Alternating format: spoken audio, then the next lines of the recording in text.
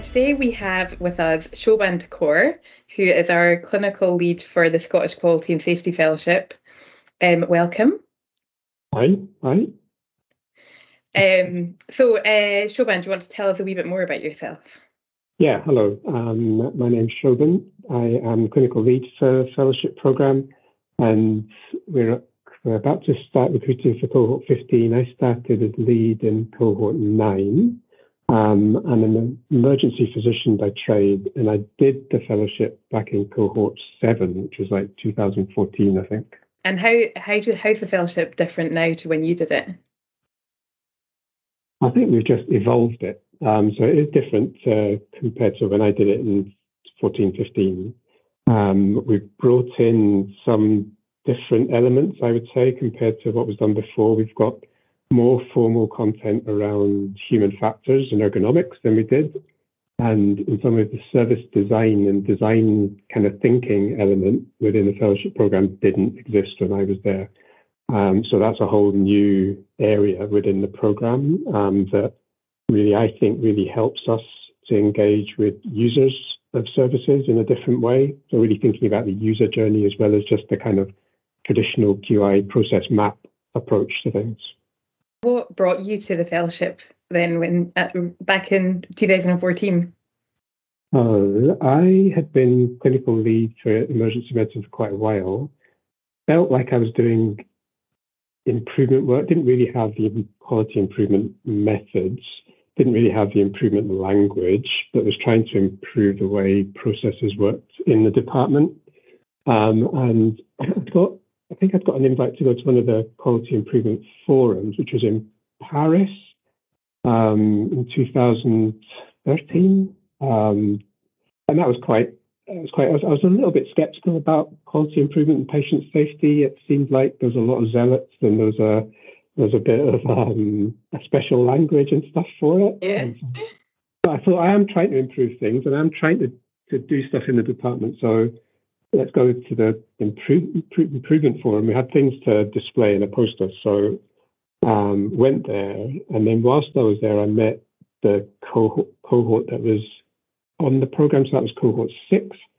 And spent a bit of time with them, which was really excellent. And we got to hear about their projects, got to hear about what they were learning. And at that point, I thought, that really resonates with what I'm trying to do and trying to kind of just gently change things in the department or oversee change in the department and improve things in the department.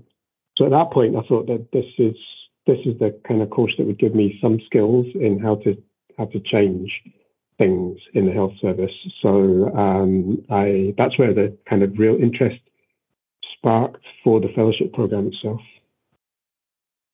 And what did you expect from the fellowship, and then how did it compare to that?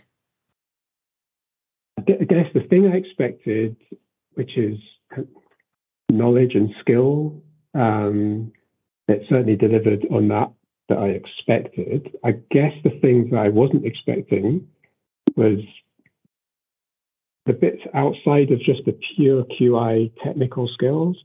So it really began to open my eyes to things like human factors and how we all interact with one another and how that's important and how we interact with our environment. It really opened my eyes around leadership and skills around leadership. How do you engage with people? How do you appreciate the differences in the room? And how do you start to see them as opportunities and not just hindrances? And how do you make sure you don't lose all your energy when you face the first bit of resistance to any sort of thing? And how it's not really about changing other people. It's about maybe how you change yourself and how you change your own messaging and really properly reflect on what other people are telling you, because actually what they're saying, if they disagree with you, is potentially really valuable and needs to be built into your change. So that bit was really unexpected learning. And the other bit that was really unexpected was just the connections and just the kind of network within our cohort was amazing. It was really good. It was really kind of uplifting, to be honest, to be in a room at these residentials where you're just with people who are looking to improve things, and have a really kind of positive outlook. And it didn't really matter where you came from. And,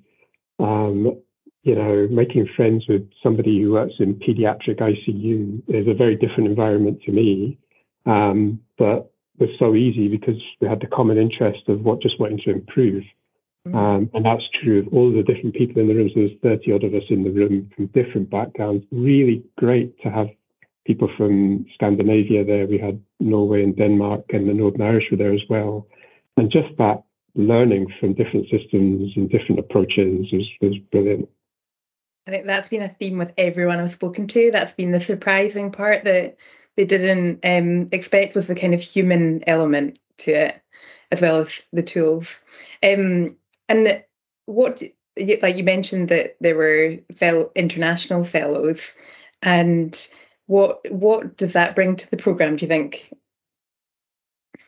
So I think it just brings different ways of thinking about the same issue. So we've had, whilst I've been lead of the programme, we have a constant stream of Danes and Norwegians and Northern Irish. They're the kind of core, and we've been able to visit them as well as them come to us. I've had invites to go to Norway and meet clinicians there, and it's just been interesting to see how they run their pathways. Now, it doesn't mean to say that everything they do is better than everything we do, or it's all achievable. We'd structure our systems differently, but it's interesting to see, and it just stimulates different ideas.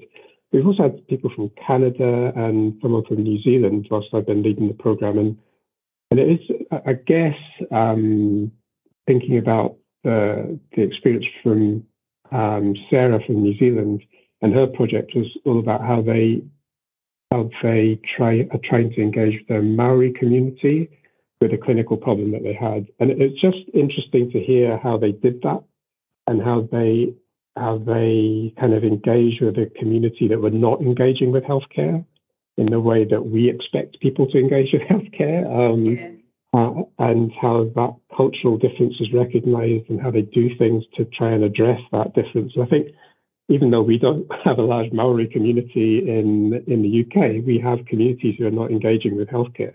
Yeah. And so there are things we can learn. So I think the value is huge in just that international group.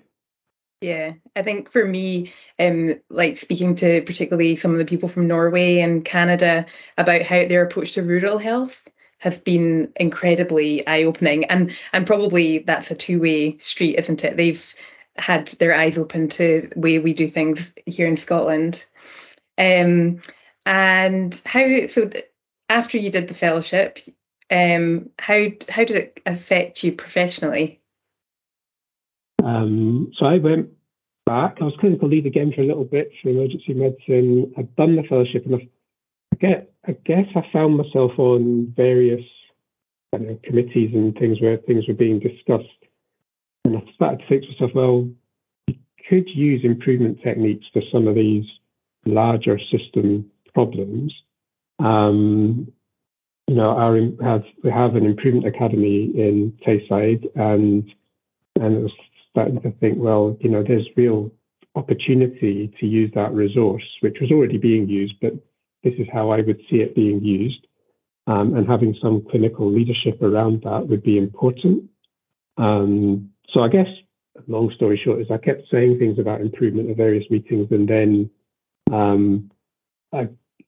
off the back of that, Tayside adopted something called the clinically led model in 2018. And around that time, they advertised a role for an associate medical director in quality management, and I applied and I was successful in that. So I guess what's done for me is that I now have a different role, which may be a bit more strategic within the organization, and how we use improvement expertise to help operational teams. Because it's the operational teams that actually have the ideas, and it's them that actually need to do the improvement. But if we can support that with some time from improvement advisors or improvement support, and help them use the right methods, then it just adds robustness to the change that they're trying to do. Cool. So final question, what is one thing you now believe that if you'd said it to Shobhan pre-fellowship, you wouldn't have believed? Is there some way that your thinking has completely changed? So I would say that the thing that has changed for me is all around I would say the big thing that's changed for me is the importance I place on us being person-centered in our practice, as opposed to just how do we kind of make for efficient processes. How do we ask clinicians to make their processes efficient? Instead of that is how do you blend that with what people actually need, and what adds value to the individuals who are passing through the pathways that we're developing. So I think the big thing that's changed for me is around design thinking, actually, and it's about the influence of using the other half of your brain to think a bit more. I mean, creatively is one way of putting it, but just to think a bit more from the kind of aspects or the kind of place of being a patient in the system, or somebody, a person in their family sort of coming through the system. And I think that design thinking has made me look at things completely differently. And on the fellowship program, I often speak about my mother's experience of healthcare, but actually turning that into applying some tools to try and improve other people's experience of healthcare by thinking of it from their point of view, and let's say using things like the kind of user journeys and empathy mapping, all this kind of thing. That's been completely different for me. That's been a massive shift in how I think. And actually, I think if we could do that more effectively, we would reduce a huge amount of waste that occurs in the health service, potentially reduce demands because we're empowering people to care for themselves. Yeah, I totally agree. We need to have a follow-up of this about realistic medicine. It's a perfect segue. Yes. Great. Oh, well, thanks so much for your time. Very welcome.